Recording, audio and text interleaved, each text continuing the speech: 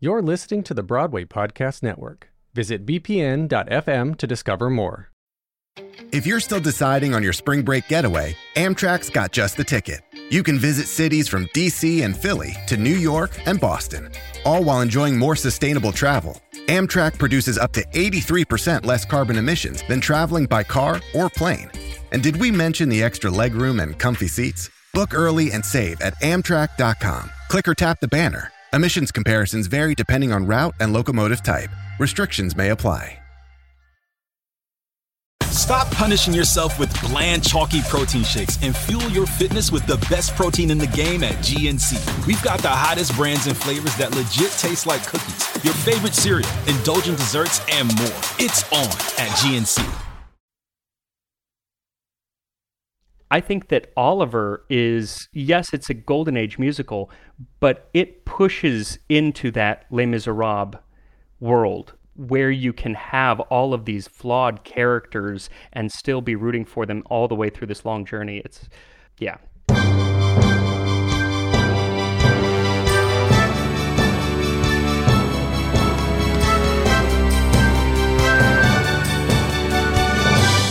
Welcome, everybody, to a musical theater podcast where we discuss the cultural and emotional impact of some of our favorite musicals in theater history. My name is Jeffrey Scott Parsons. You can call me Jeff. Today, we are discussing the musical Oliver! Which was a listener request from both Mark and Ian. Mark wrote to us and said, quote, I would love to hear a podcast on the musical Oliver. It was the first musical I performed at 10 years old and was obsessed with that show.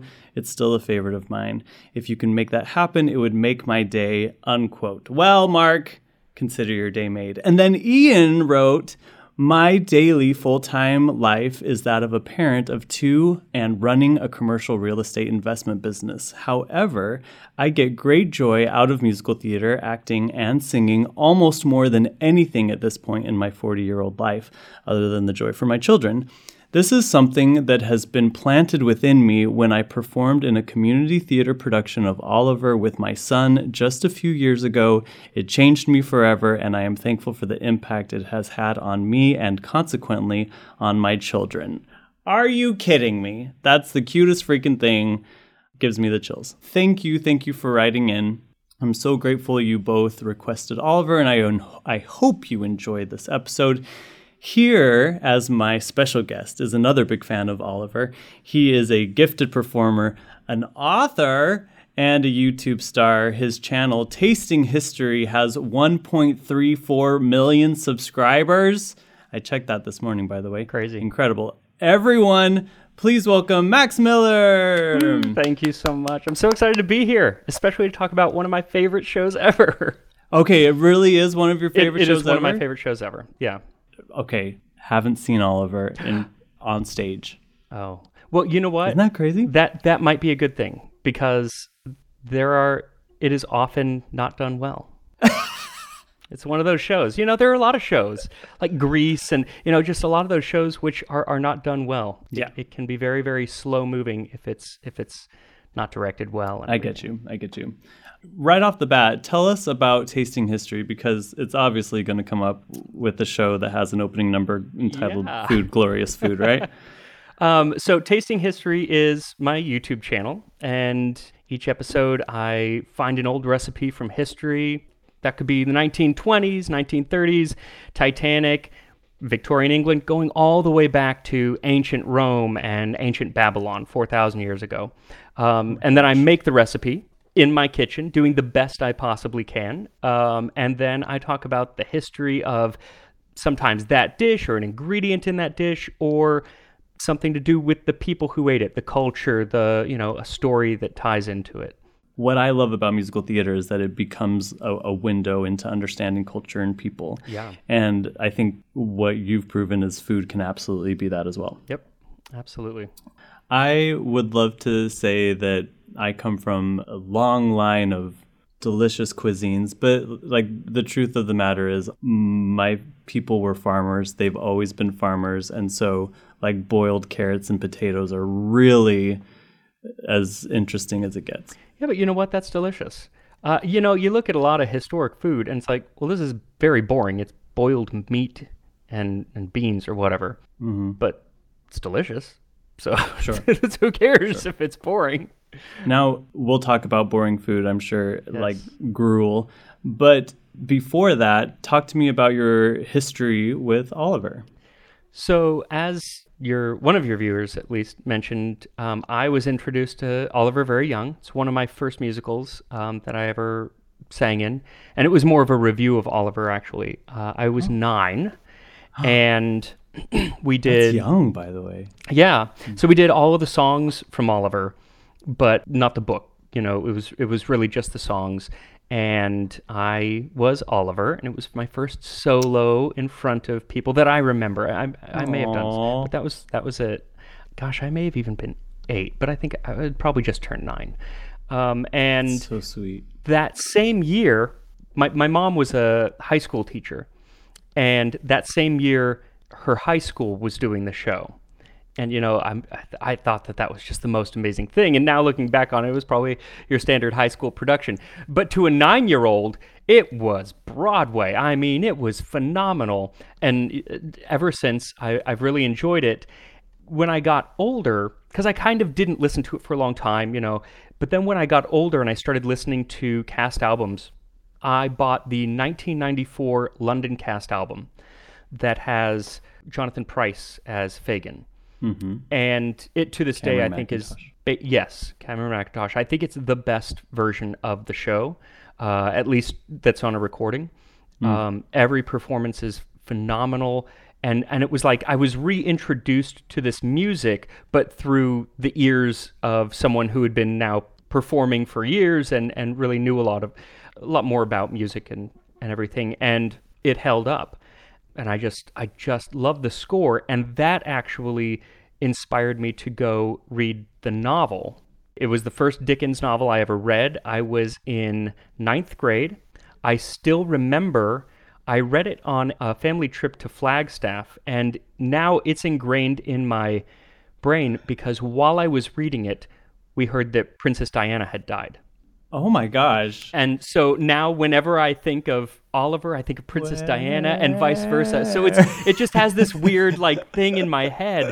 And it actually inspired my love of Charles Dickens, who is now one of my favorite authors. So Oliver led me down a lot of paths that very few shows have, I guess. So I'm so impressed by you. It really does make me feel like just an uneducated little twit, because like I haven't read a Charles Dickens novel. I haven't.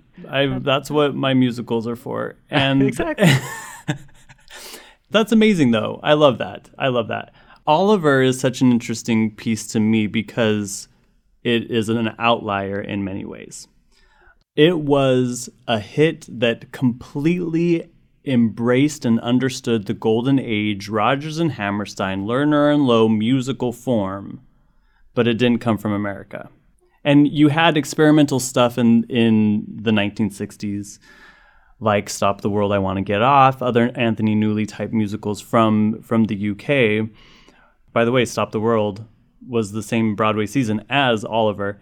Wow. But it was a little bit more minimal, a little bit more experimental. This was a full-fledged musical. And then, of course, once the 80s come along and the art form starts shifting with Andrew Lloyd Webber and Cameron Mackintosh doing, you know, Cats and Phantom of the Opera and all of the musicals that we now look as the British invasion, then things completely change. But for a while, Oliver was the British American musical. Yep. It was also an outlier in a couple of other ways that I want to discuss here right at the top. Number one, it was the first successful musical adaptation of a Charles Dickens novel. So let's start with him. Charles Dickens, what do you love about him? You just said he's your favorite author, and I'm curious. Because those are long books. They are long books. He was pretty much paid by the word. And the way that he published was serial. So he didn't publish a little bit published at a time. It was a few chapters each month. Yeah. So, you know, it was more, you have to think of it more like a soap opera.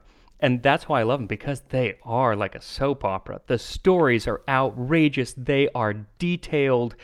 The characters, just their names, you know, their names are fantastic. And today in literature and movies, a lot of our tropes are taken from Charles Dickens and his character development. What seems to us to be very stereotypical was brand new when Charles Dickens created it. And his whole world building is fantastic. He is, to me, he's one of the first, even though he's not a fantasy writer in any way, he is one of the first kind of fantasy world builders. He can put you in London in, 1835 or Paris in the 1790s far better than most authors of that period were doing. And partly it was because he had so many words to do it in and took his time. And he'll spend literally a page talking about what the knock on a door sounded like. And he just paints with those words. And sometimes it's a little tedious, but if you love the language and you just kind of get over that, you can immerse yourself in him. He was also, from what I understand, a social critic. And yes. I can't help but feel that so much of that comes from his childhood. Dickens left school around the age of 12 to work in a factory because his father was incarcerated in like a debtor's prison where he had all of this debt, and so then you get sent to a prison to work off your debt. And the hard part about often being in debtor's prison was you actually couldn't work to pay off your debt. You had to have family and friends who were willing to work on the outside to pay off your debt and get you out. Debt. So you're just horrific. In a prison. Yeah. That is a rigged system if I've ever really heard one. And so isn't it insane that one of our greatest literary fiction writers of all time, kind of uneducated? Yeah. That's huge. He was definitely an autodidact. He taught himself everything. And you mentioned that he was, published serially. And in 1836, the Pickwick Papers becomes this huge phenomenon, and that was his first big success. And what I didn't realize is that Oliver Twist, which is what Oliver is based on, was number 2. Like, it's right at the beginning of his career. One of his first books. Now, there's actually a wonderful musical based on the Pickwick Papers, too. Yes, Pickwick. Does it have an exclamation point too? I sure hope so. I think it does, actually. I think the musical does.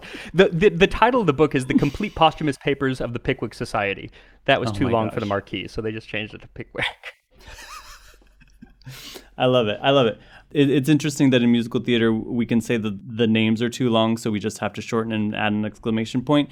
And yet at the same time, as Oliver came out, we had A Funny Thing Happen on the Way to the Forum and Stop the World, I Want to Get Off. So we are not consistent, but I love the energy and enthusiasm. So Oliver comes out, huge success for him. And what do you feel is the social commentary that he's getting at with Oliver?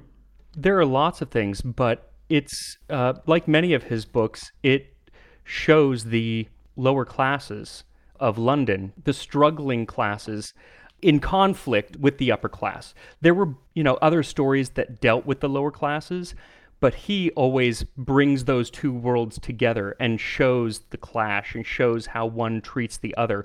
And often what's interesting is he doesn't make it clear that one is good and one is bad. The people might be very good and bad, but the actual society usually isn't. There are good and bad on, in each group.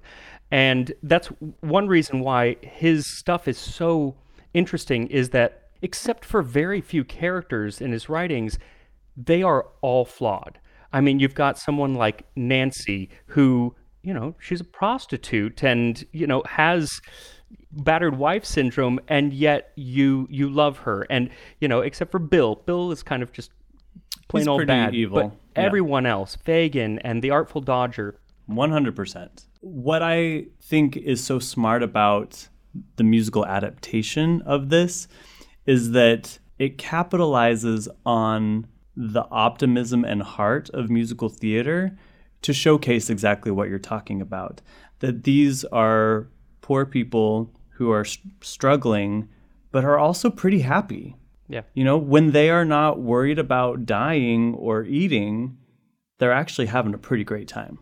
Right. And I don't mean that in a jarring way. It's not like, oh, I'm so hungry, let's sing a song about it. It's actually more of like, life sucks, but hey, it's a fine life. Yep. And I find that so inspiring and really beautiful, because never once do I feel the author looking down on these people.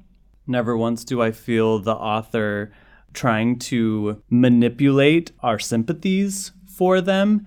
These are people who are trying to be happy with what they have and are being super scrappy in their way of survival, which is why I think America loved it so much, because we are a country made up of scrappy beggars. Right. You know? Yeah, no, it's true. And so here comes a story full of characters who are going against the tide a little bit, who are paving their own way, who are trying to live life because they want the freedom to live their own life, and all of the consequences that come along with it. It feels, like I said, a very British American musical. Yeah. First, the bad news. SAP Business AI won't help you generate cubist versions of your family's holiday photos. But it will help you understand which supplier is best to help you roll out your plant-based packaging in Southeast Asia, or identify the training your junior project manager needs to rise up the ranks, and automate repetitive tasks while you focus on big innovations, so you can be ready for the next opportunity. Revolutionary technology, real-world results. That's SAP Business AI. This episode is brought to you by Visit Williamsburg. In Williamsburg, Virginia, there's never too much of a good thing. Whether you're a foodie, a golfer, a history buff, a shopaholic, an outdoor enthusiast, or a thrill seeker, you'll find what you came for here and more. So ask yourself, what is it you want? Discover Williamsburg and plan your trip at visitwilliamsburg.com. I'm trying to think before this. Obviously, musicals were almost always based on novels and plays, and they were rarely original material. But there aren't that many that I can think of from that time that are based on something so unbelievably popular that had already been made into a half dozen movies that had done really well in America as well as England, that everybody knew the story. And it's like, by the 80s, and gosh, by like the year 2000, when we've got Legally Blonde and 9 to 5 and stuff, that's all that musicals would be based on. But here it's like, it's not the kind of off the beaten path novels and plays of Rodgers and Hammerstein that they're using as source material. It's like, nope, we're doing something that is tried and true and everyone knows it. And recognition. Yeah. And it works. It works. Yeah. And while there have been other musical adaptations of Dickens novels, Christmas Carol, obviously. Right. There are other ones that have not been as successful. Tale of Two Cities, Pickwick. Pickwick. So why do you think this one works? I think it's the score, first of all. It's the music. Yeah. Every single song is fantastic. There are some that don't work as well outside of the musical. My Name that Bill Sikes sings. Mm-hmm. I don't listen to that and hum that walking down the street, but within context of the show, it is haunting. You are scared of this character, and he can't do all of the things on stage that he does in the book to make you hate him so much, and so it takes a song to get that across. And I think not it does easy, that by the way. so not well. Easy to have a villain sing a song. And you're supposed to hate him because of it. Right. Yeah. No. The score from beginning to end is, I want to say, flawless. Yeah, it's pretty fantastic. So let's talk about the guy who wrote it, and this brings us to yet another piece of what makes this musical so special. Its book, music, and lyrics are all by one person, Mr. Lionel Bart. Yes. There are a few others in musical theater history, obviously Meredith Willson from Music Man, most recently Michael R. Jackson from A Strange Loop, but they are very rare that somebody writes the entire thing. It's even more rare that person doesn't read music. Lionel Bart couldn't read music, and so the way that he wrote this musical was he would hum the song to a friend, write down the lyrics, but it was really up to somebody to transcribe kind of the genius in his brain onto the paper. He also wrote the dialogue and drew out these characters and adapted them from a very long book, and did so brilliantly. It's somebody who I think just instinctively understood the art form, because once again, not a lot of education, not a lot of experience in writing American musical theater, but whatever he was swimming in, seeped into his pores, and he just kind of gave birth to something perfect. Yeah. No, it's true. I didn't realize that he couldn't read music, because he wrote a lot of pop songs and everything. Mm-hmm. So that's really interesting. From Russia with Love, right? Yeah. From the James Bond film. He, of course, had this gigantic hit of Oliver in his belt, and then continued to write a lot of songs. He also became quite a party boy, and there was a point where his party life kind of exceeded that of his career. He tried to write a couple of other musicals later down the line, including a very famous flop called La Strada. Right, I think it had one performance or something like that. Mm-hmm. Yeah, it's a legendary flop. Bernadette Peters was in it. And he invested a lot of his own money into making these productions happen, and of course lost all of it. So he was pretty destitute, and as the story goes, he sold all of the rights to Oliver for what, like £250? Yeah, he so past sad. And future rights to like the one musical that actually would make him money, because he went bankrupt. Yeah. It was rough. And what's crazy is some of those rights ended up down the line falling into Cameron McIntosh's lap, which is why he produced the musical. It's kind of a sad story, because he seemed to be, like I said, a natural talent. It also makes me think about how things may have been different if he would have been able to be gay and open, and because I know he was also closeted, and I'm sure that didn't help the drug use, that sort of thing. Yeah. It always makes me wonder, what if? Yeah, because, I mean, gosh, do we listen to any other musical from Lionel Bart today? No. I feel like this is the one. This is it. But, I mean, what a show. Yeah. It opens in England, and David Merrick, we've talked about him on the podcast before, the abominable showman, however you want to think of him. He sees it and thinks that it would be great to bring to New York. He expands it. It was originally orchestrated for, I think, 16 pieces or something like that. He expands it to 23, blows it up into a much bigger Broadway production. He also recasts the lead actor who played Fagin, Ron Moody. That role was played on Broadway by Clive Revell. The reason why that part was recast was because he was afraid that Ron Moody's performance would be offensive to Broadway, because Fagin has been a bit of a stereotype, a harmful stereotype. Is that fair? Oh, absolutely. And the musical tones it so far down you wouldn't even know. In the novel, he is referred to as Fagin far less than he is referred to as simply the Jew. And for all the love of Charles Dickens you have, he was a product of his time, most definitely, and had a lot of negative feelings toward a lot of different groups. And one of them that crops up in a lot of his books is the Jewish community of London. And, a lot of the stereotypes that are associated with that community are put on Fagin in spades, and it can be played that way. He's such a sympathetic character in the musical. And Truly. that's the other thing. And that's one of the reasons that Dickens is so interesting, is because he's a sympathetic character in the book as well. So here's this, yes, here are all of these bad stereotypes, but he doesn't make him into a villain. He's even in the book, he's everyone's favorite character. And it is a lot darker than the musical, obviously. The book is, but you still like him. Do you think that this story follows some of the same tropes, and I don't mean that in a bad way, of fairy tales. Because what is it with stories about children being so dark from a very specific time? So many of our fairy tales that involved children were just incredibly dark, but they also served I think a psychological purpose.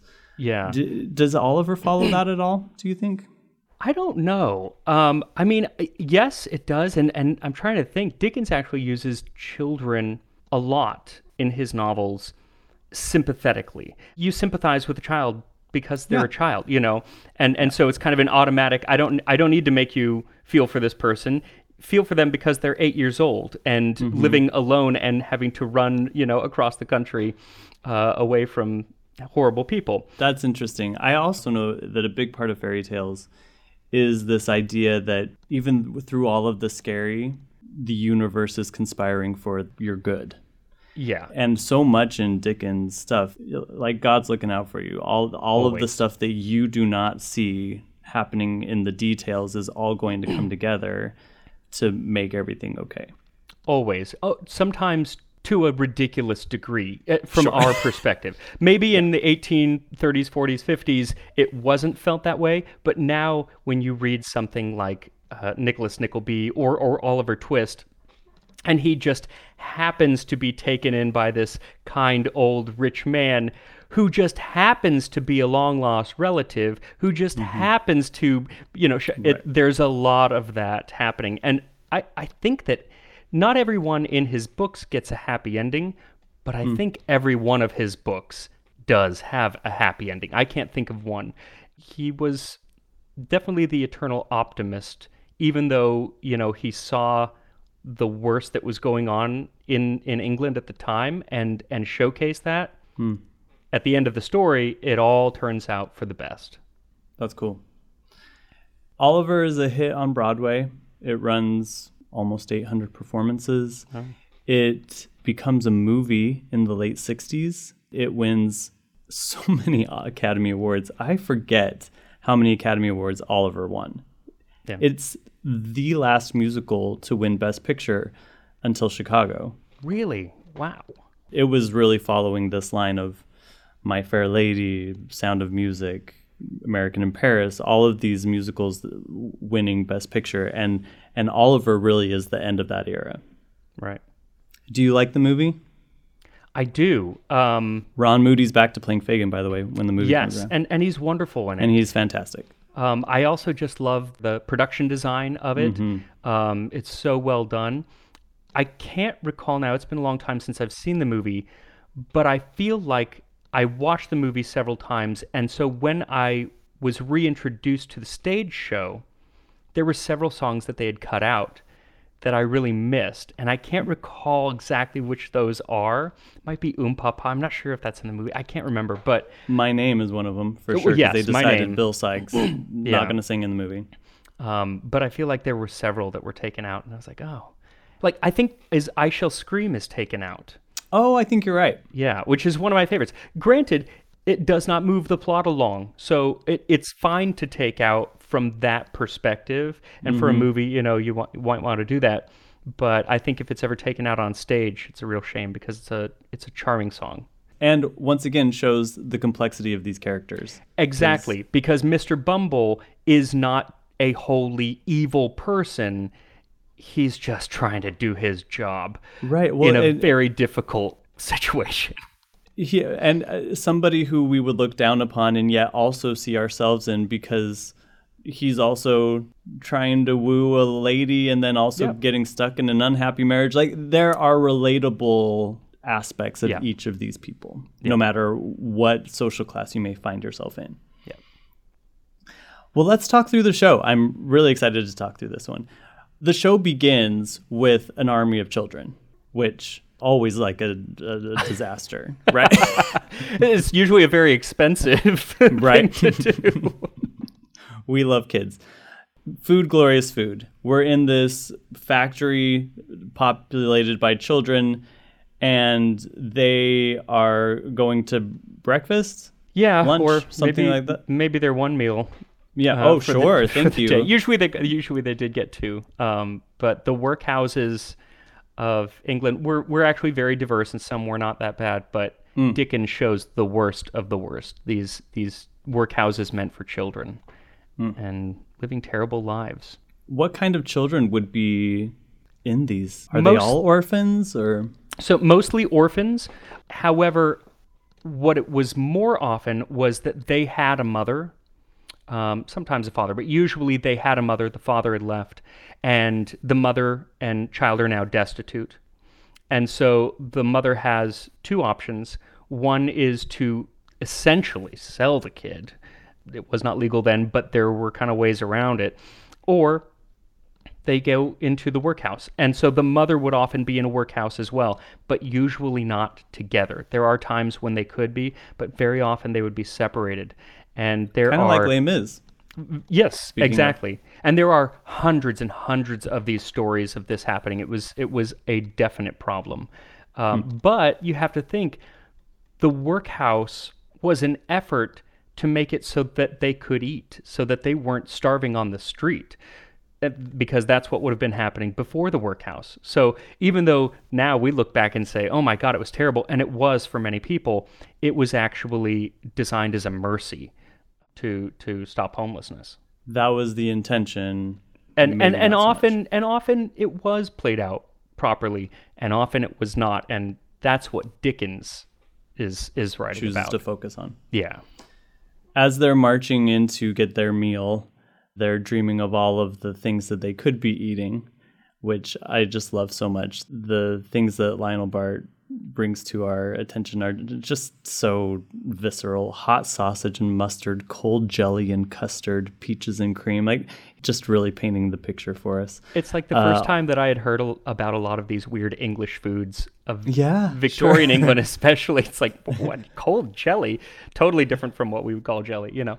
Absolutely. Yeah, no, I love it. We could talk about food all day. So, talk to me about gruel, though. What on earth is gruel?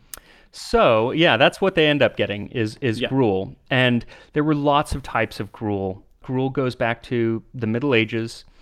It really is just a porridge, and it could be made very fancy with sugar and alcohol in it and meat even. But what Oliver was probably eating was what's known as water gruel. And that is simply barley or sometimes oats mixed with water. So it's like oatmeal.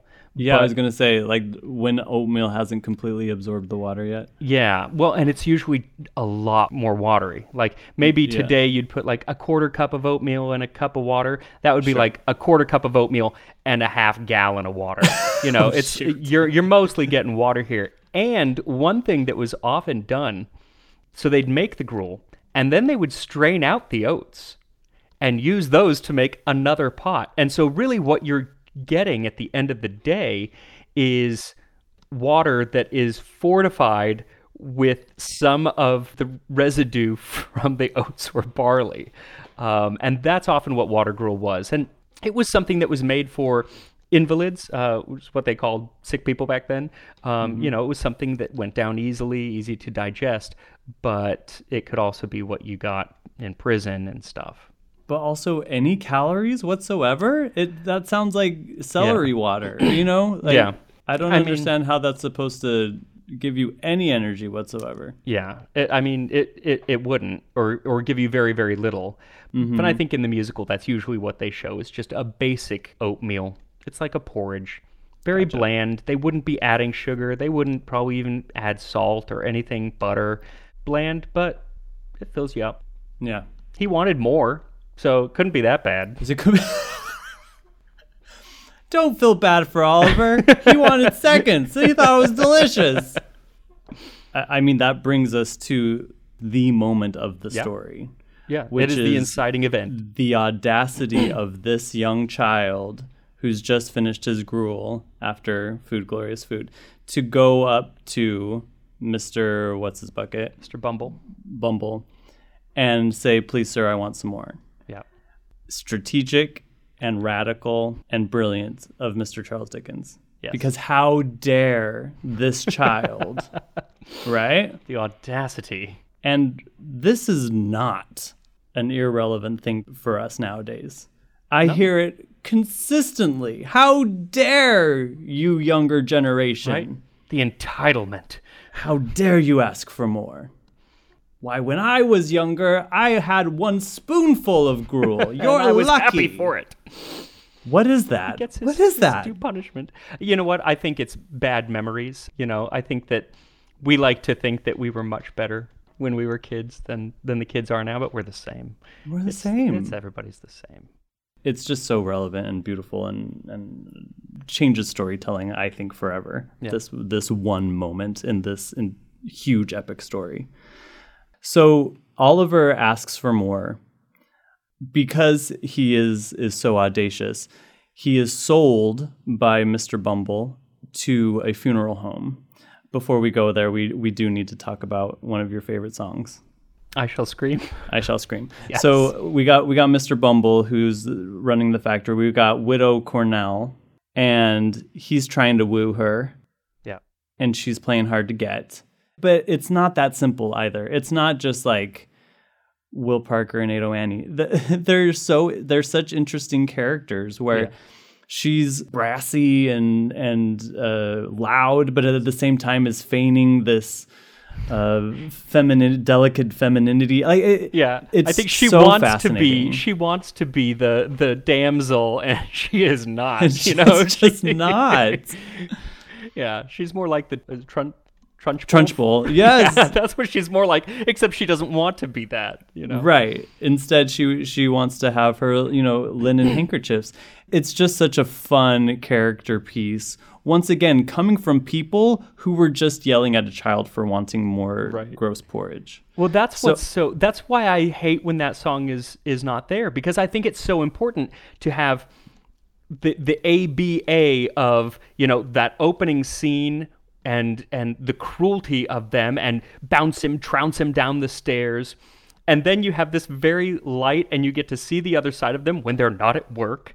And then you go straight into Boy for Sale, which is one of the darkest songs of musical theater history when you think about what is going on. Selling this child. They do sell Oliver by the end of Boy for Sale to a funeral home, which is dark, and I also find hilarious because his one selling point is that he looks sad, right? And he'll make an excellent pallbearer. Yeah, exactly. Or as though he's so deceiving with his looks that he can get people to buy products or have the funeral experience that they're looking for. He's just a sad little boy who's hungry. That's the reality of the situation. Yeah. What are the names of the funeral people? Is this Mr. Sowerberry? Sowerberry, yeah. And they have a wonderful song. That's Your Funeral. Yeah. Another great character piece. They have him sleep among the coffins. And this is the first time that we really get to hear from Oliver all by himself. And he sings the very well-known song, Where Is Love? Which, is there any sweeter moment? Yes, but I think it's one of the hard. I think that Lionel Bart was cruel for writing that for a child, because it is actually not an easy song to sing. Says Max, who sang it at 8 or 9. First of all, it has a very wide range, and there's a lot of melismatic work in it. It's slow, but for an 8 or 9-year-old, that's not easy to do. And in the movie, this and several other songs, the boy who played Oliver, who has a really interesting later on life, he sang, but he had no training in singing and dancing. He sang, but the music director had to bring in his daughter to do some of the high notes, because even as a little boy, he couldn't hit those high notes because Lionel Bart wrote for, I think, a voice that doesn't exist. That's interesting. Well, once again, he's just humming it to a pianist and without any knowledge of pedagogy or passagios or anything like that. Yeah, that's really interesting. Definitely look up the kid who played him. He might have become the sperm donor for Michael Jackson's children. Yeah, you didn't see that coming, did you? He was best friends with Michael Jackson. I'm dead. The little boy who played Oliver in the musical. In the movie. in the movie. Yes. Later became, actually, at a young age, became good friends with Michael Jackson.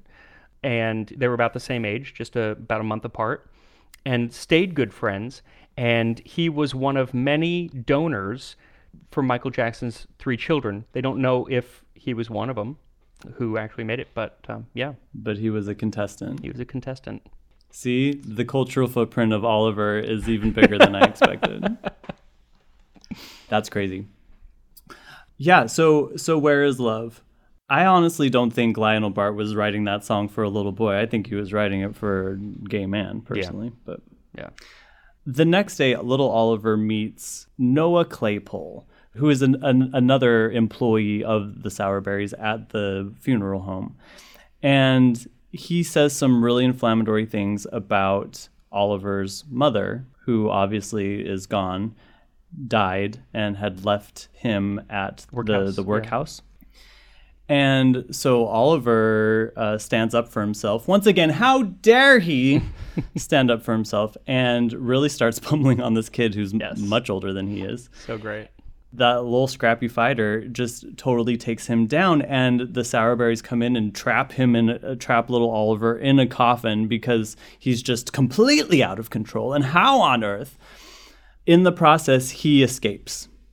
And he runs into the streets, and now we come into this new chapter of Oliver's life on the streets.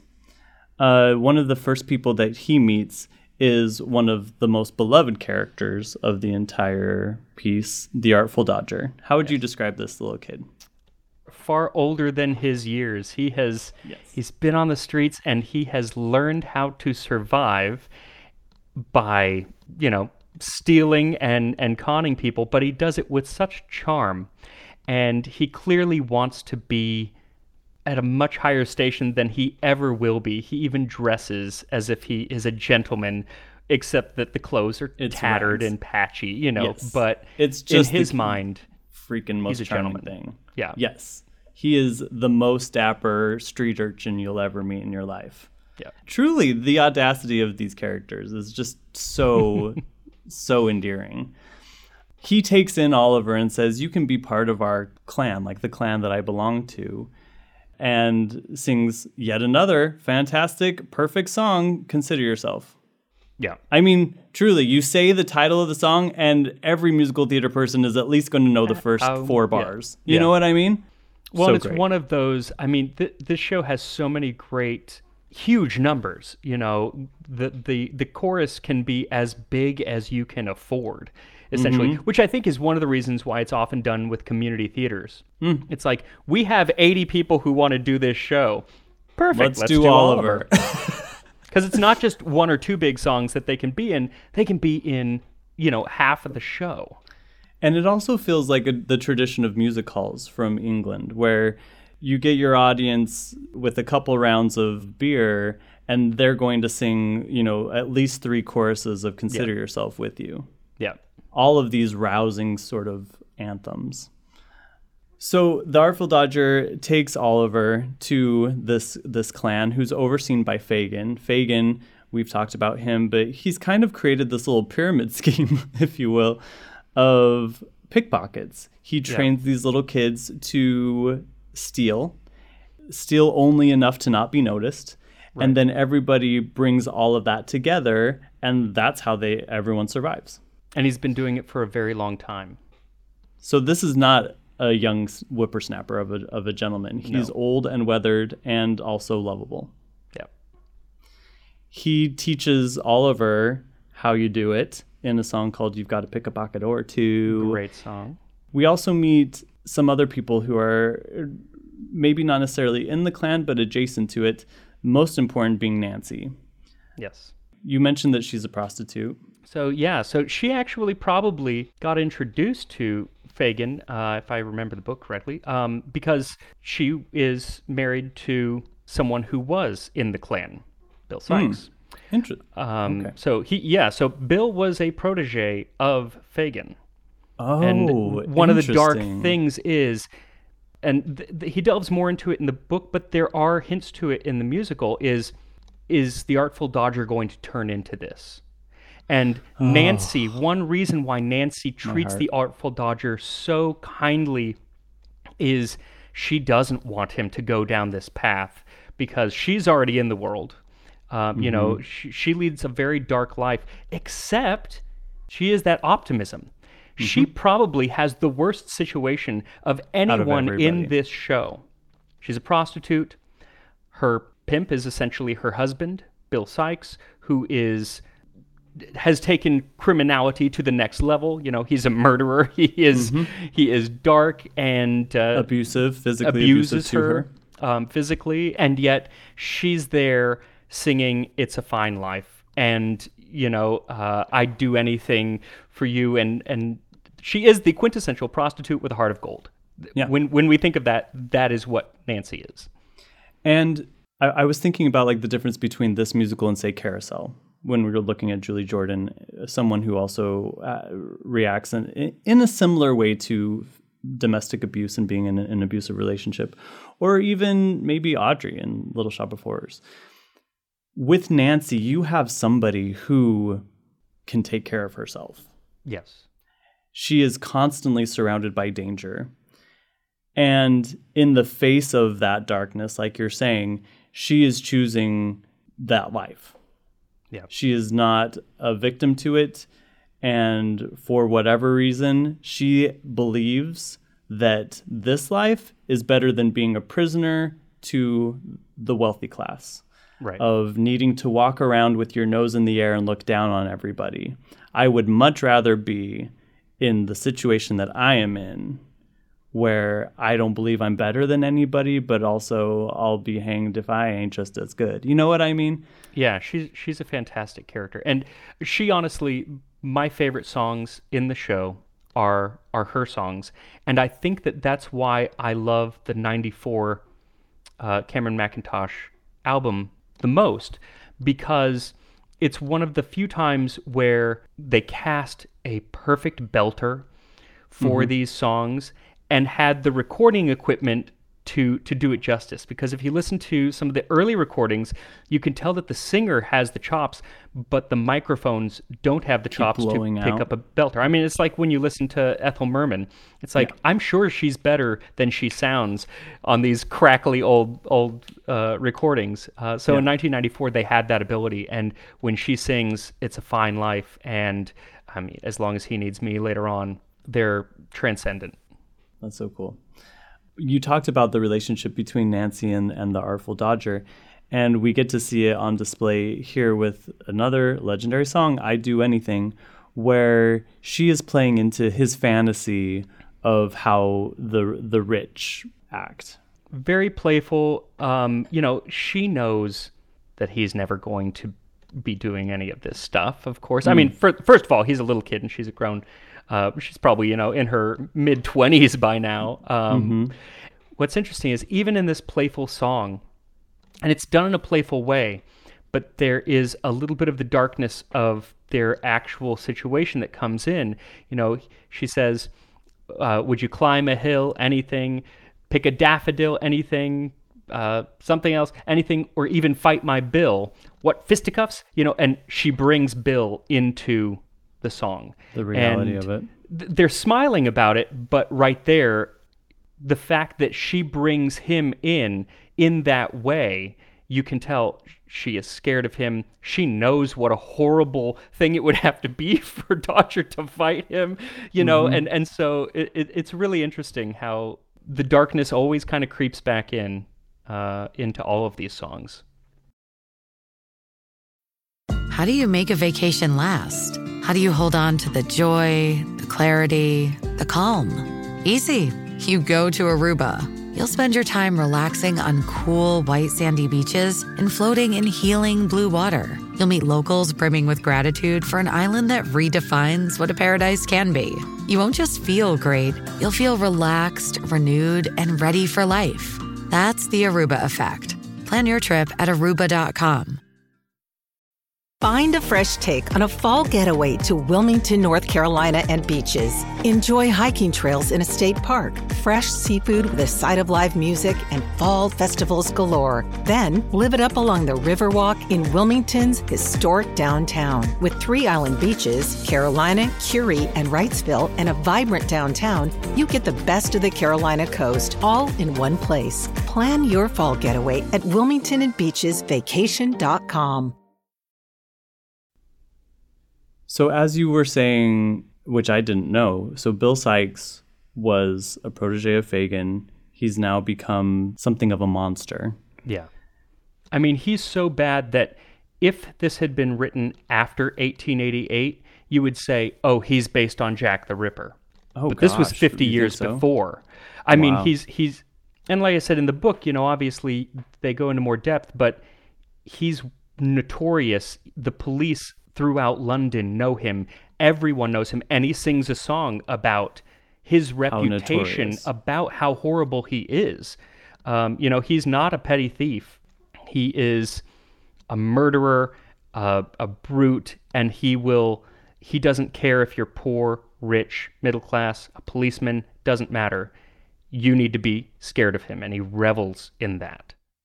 And is it fair to say that the police are looking for him? I think all the time. I ask because it plays a very important part in the second act, this idea that Bill doesn't want anyone to know where he is and where he lives. Right. He has built this persona based on infamous notoriety and also a complete ability to disappear.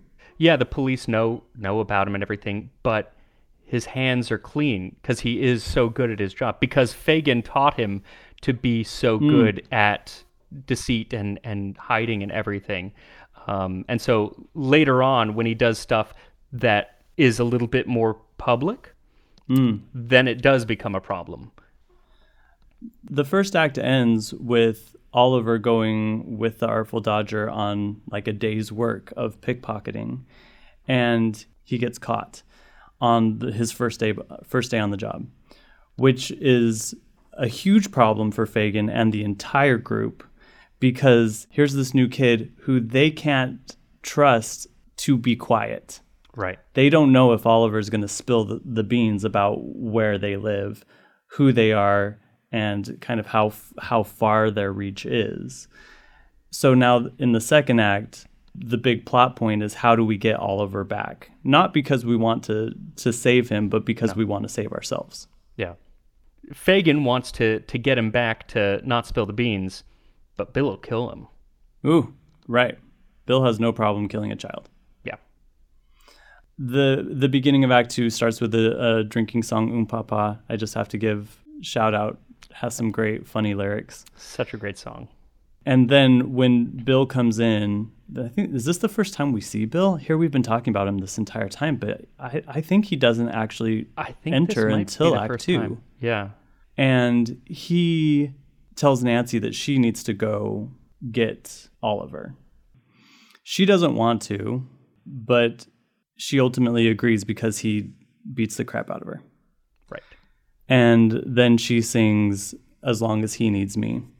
Such an amazing song. I don't know. People might look at it as problematic, but I just think it's actually very honest. You know what?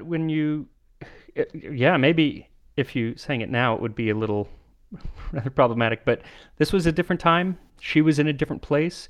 And even now, you can talk yourself into a lot of things. Sure can. When you have feelings for someone, you can put up with a lot. Whether you should or shouldn't, that's neither here nor there. Yeah. But the song is, he's horrible, but if I wasn't here, he would fall apart, which makes it heartbreaking. It is because it is problematic that it does make it heartbreaking, that she has deluded herself. That is huge. I love that perspective so much. If it wasn't problematic, it wouldn't be heartbreaking. Yeah. And that's the difference, I feel, between this and Carousel. Mm-hmm. Because in Carousel, it's not really seen as problematic. It's seen as, he hits me, but he does it out of love. The end. Whereas what's this the use is, of wondering? Yeah. Whereas this is, he hits me, and it's not in any way trying to say that that is a good thing. And yeah, the song is from the 1958 or 59, but even in the book, in the 1830s, it was not okay. It was not It was not okay to treat women this way. Yeah. I think it's very different from how it's sometimes portrayed. It's beautiful. Now we meet up with Oliver. So what ended up happening was that he got arrested, and then...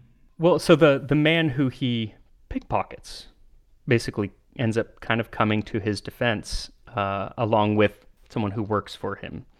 Because they see pity on him, a boy who's hungry, and... They do, and someone during the trial, and I can't remember if it's her or someone else now, but during the trial, they say, it wasn't him, it was these other boys, he was just standing there. And so he gets arrested for something that he didn't do, and so the man who he had pickpocketed takes pity on him and brings him in. It just so happens that these people, when they look at him, they keep thinking that he bears an awful close resemblance to their departed daughter, right. Their daughter who's passed on. And so they feel that because he has that look, maybe that's also why they're being so sweet to him. He reminds them of their daughter. Right. This is when Oliver really does start to receive some love. He is fed, he is trusted, he's given £5 to take to a bookstore, along with some books to pay for them and to kind of settle the debt at this bookstore. So he's on his way to do that, and he is intercepted by Nancy, who is on this mission that she was given from Bill. She pretends to be his mother and says, "Oh, my son, I've been looking for you everywhere." She's doing this very publicly in front of everyone. And they, of course, scold him because he's this very disobedient boy who has obviously run away from his mom, and how dare he do that. He's trying to say, she's not my mother, and no one believes him. She takes him, leaves the books, takes the money. Yeah. Takes Oliver back to the clan. And then what happens? Oh boy, I can't actually remember. I think Bill is there, isn't he? Mm-hmm. Sykes goes to beat him up, right? To make sure that he never flees again, or right. and definitely doesn't tell on them. Nancy steps in to try and save him. And there's this really kind of heated battle between the two. Sykes takes Oliver to make sure that he doesn't get away. Right. Nancy leaves. In fact, everybody leaves, and Fagin is left wondering, kind of considering what has led him to be here. He's spent most of his life doing this, but what if maybe he changed his life to be an honest one? Right. And he sings this amazing song called Reviewing the Situation, which sounds very different from the rest of the score. It has a lot of klezmer. It sounds very Fiddler on the Roof-like, if you want to think of it in those terms. Right. But a real 11 o'clock number. I love that it's given to Fagin. Yes. And I love that he really does struggle with this. Would it be better? Or, no, actually, I'm doing all right. Maybe it's not so good if I did this other thing. Because, I mean, he thinks I would have become, a duke or something, and had all of this responsibility. It's like, that's a lot of work. Actually, now that I think about it, it's fantastic. Once again, makes us love this character even more. Now we go back to the workhouse, the place from the very beginning with Mr. Bumble and Widow Corney, who have now married. She did not scream, as it turns out. Right. And boy, oh boy, are they unhappily married. It's not going well. And this dying pauper kind of alms for a pitiful woman comes, gives them this very important piece of information with an Annie locket. Boy, there's a lot of musicals coming all into this one show. That Oliver's mother was this woman named Agnes, who left a gold locket when she died in childbirth, and this pauper woman stole the locket, and now she's giving it to the widow Corney and Mr. Bumble with the knowledge that she, the dead mom, was actually the daughter of the people that Oliver was with. Are you all following me? I hope so. This is what I said. Like, Dickens tends to, like, everything falls together and it's just so perfect and hunky-dory. This is when it's happening. For whatever reason, it doesn't bother me in the slightest. I'm totally with them. I'm like, wow, this is magical. The reason that this pauper woman is telling them this is because they are wealthy. So maybe they can get some more money. Reward, yeah. For knowing where Oliver is. Unfortunately, they don't really know where Oliver is. Now, Nancy visits the place where Oliver was being rescued and confesses that she and Bill abducted Oliver and that she feels terrible about it and she believes that he belongs with them. So she is going to deliver him that night. Bill suspects that she's kind of up to something on that night, that she sneaks Oliver out of Fagin's clan. And at the London Bridge, he confronts them. He knocks Oliver unconscious and clubs Nancy to death. And so she dies right before the end. It's really dark and really, really sad. This is also the moment where I'm like, community theaters do this? Yeah. And you know, because often deaths are not done on stage like this. And it is, you know, it's not a gunshot. It's gruesome. It's gruesome. It's beating her and she's alive and stays alive. And he keeps shouting at her to close her damn eyes. Close your eyes, woman. Because she, now dead, her eyes are open and staring up at him. And he's, you know, whatever guilt he is capable of feeling, he's feeling it. In that moment. It is dark. Because he did it so publicly, this is when London turns on him. Yeah. Because everybody loved Nancy. We love Nancy. Right. And he's not going to get away with this. And he doesn't. He is caught because two policemen sneak up on him. One of them shoots him. And the other one grabs Oliver. The policemen return Oliver to the Brownlows, who, because of the people from the very beginning of the story, now realize that the little boy who was with them is actually their grandson. Yes. It's a lot of dark, it's a lot of light, it's a lot of life packed into one second act. Yeah. And it is, I mean, it's a dark show from the beginning, interspersed with a lot of, you know, light songs and stuff. Mm-hmm. But that last part it gets really dark. Yeah, a lot of people die in a short period of time. Do you think that we're left at the end of the show feeling optimistic? Because I feel like the magic and the miracle of him ending up with his grandparents is meant to send us out of the theater with a degree of hope. Yeah, I think so. Do you think it works? I think so. I also think because the way that the musical ends, which is different than the book, in the musical, Dodger and who, you know, they're all these kids, but really Dodger is the one kid that you really care about other than Oliver. He and Fagin get back together and go off into the sunset. And so you do have that kind of happy ending even for them. Because now they can go about what they feel like they were called to do, but without the looming threat of Bill Sikes, right? Right. Yeah, I mean, but even so, there is still a darkness to the end, but I do think the audience is left feeling like, okay, Oliver is going to be fine. This is going to be good for him, you know? And we can forget all the rest of London in the 1830s at this point. And probably best, because it's a rough place to live. Do you think this story eases the guilt of the privileged, or does it confront it?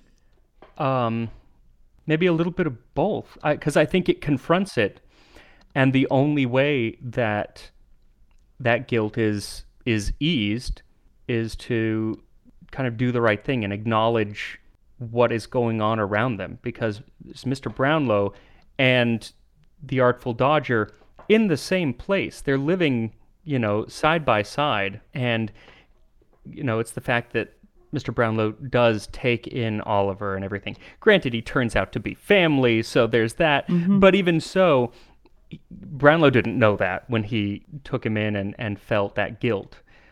I only ask because I agree with you. I think that it presents it very objectively, of course, with a lot of warmth and a lot of darkness. And that's why it feels objective.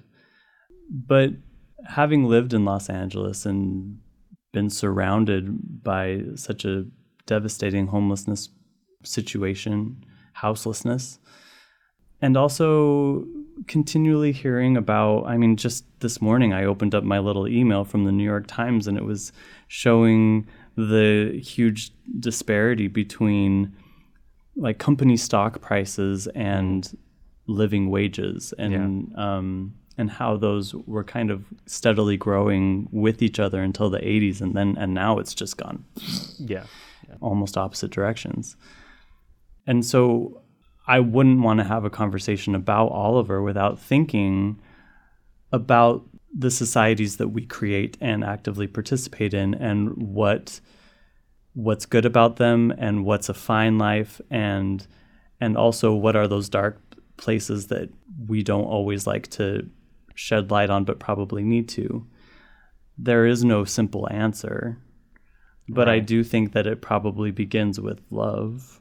I don't know. Am I being like too No, I think so. Idealistic to be like, love is the answer. But I think I have to believe it begins there. Acknowledgement is the answer, or the first step. You have to kind of admit that it is there. And I think that's what in books like this and Nicholas Nickleby and Bleak House, that is what Dickens does. He acknowledges this disparity. I don't think he takes a firm moral stance, this is what needs to be done, until A Christmas Carol, which is very... Wow, interesting. This is what you have to do. This is, it's a little more overt in its moral storytelling. Generous. Yeah.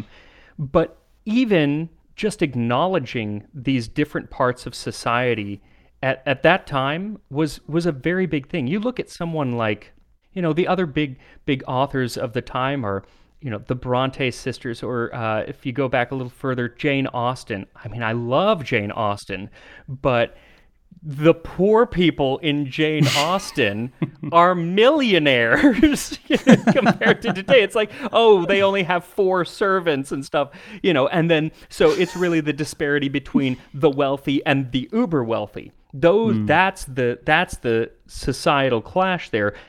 You don't even talk about the poor people. There are some other books that do deal with that, but they're very rare.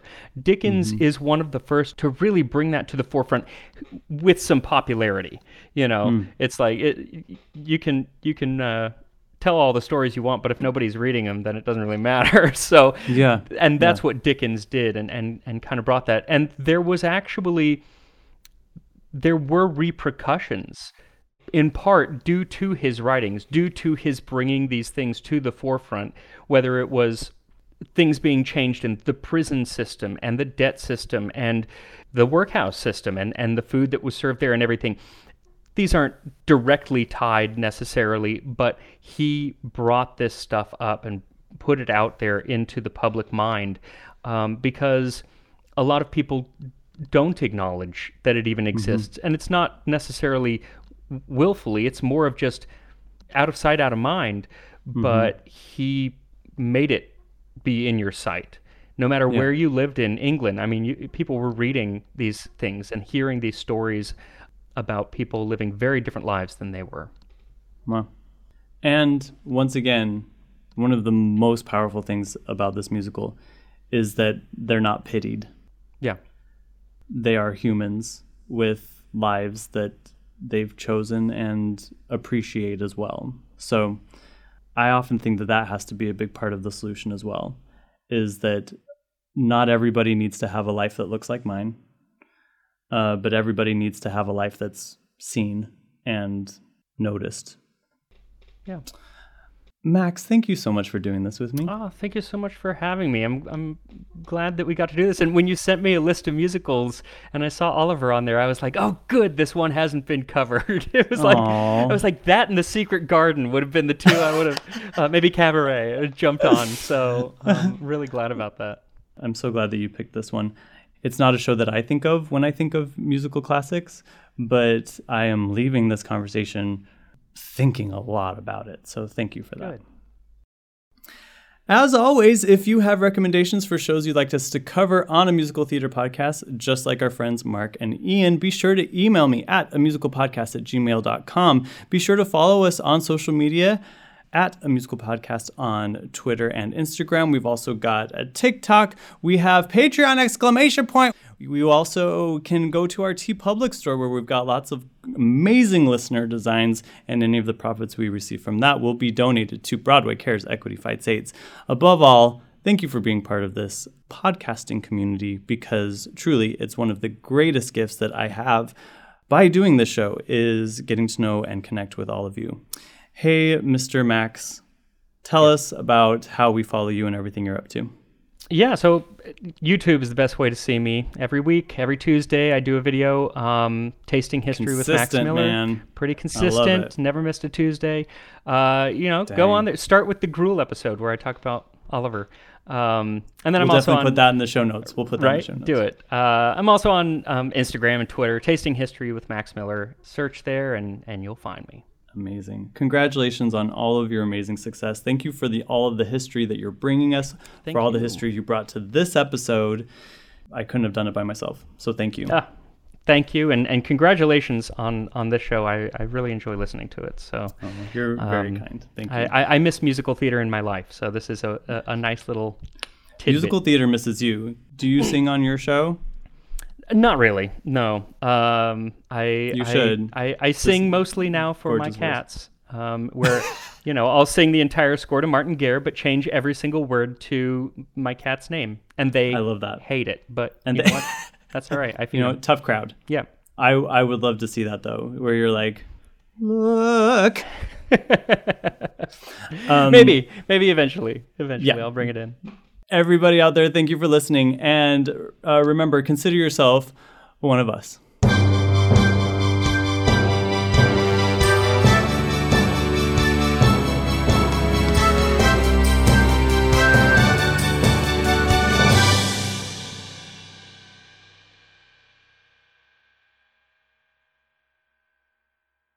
Hey, it's Leslie Odom Jr. here on the Broadway Podcast Network to tell you about the Rise Theater Directory, a program of Maestro Music. Rise is a national online resource designed to connect and empower backstage and administrative and creative theater professionals from underrepresented backgrounds.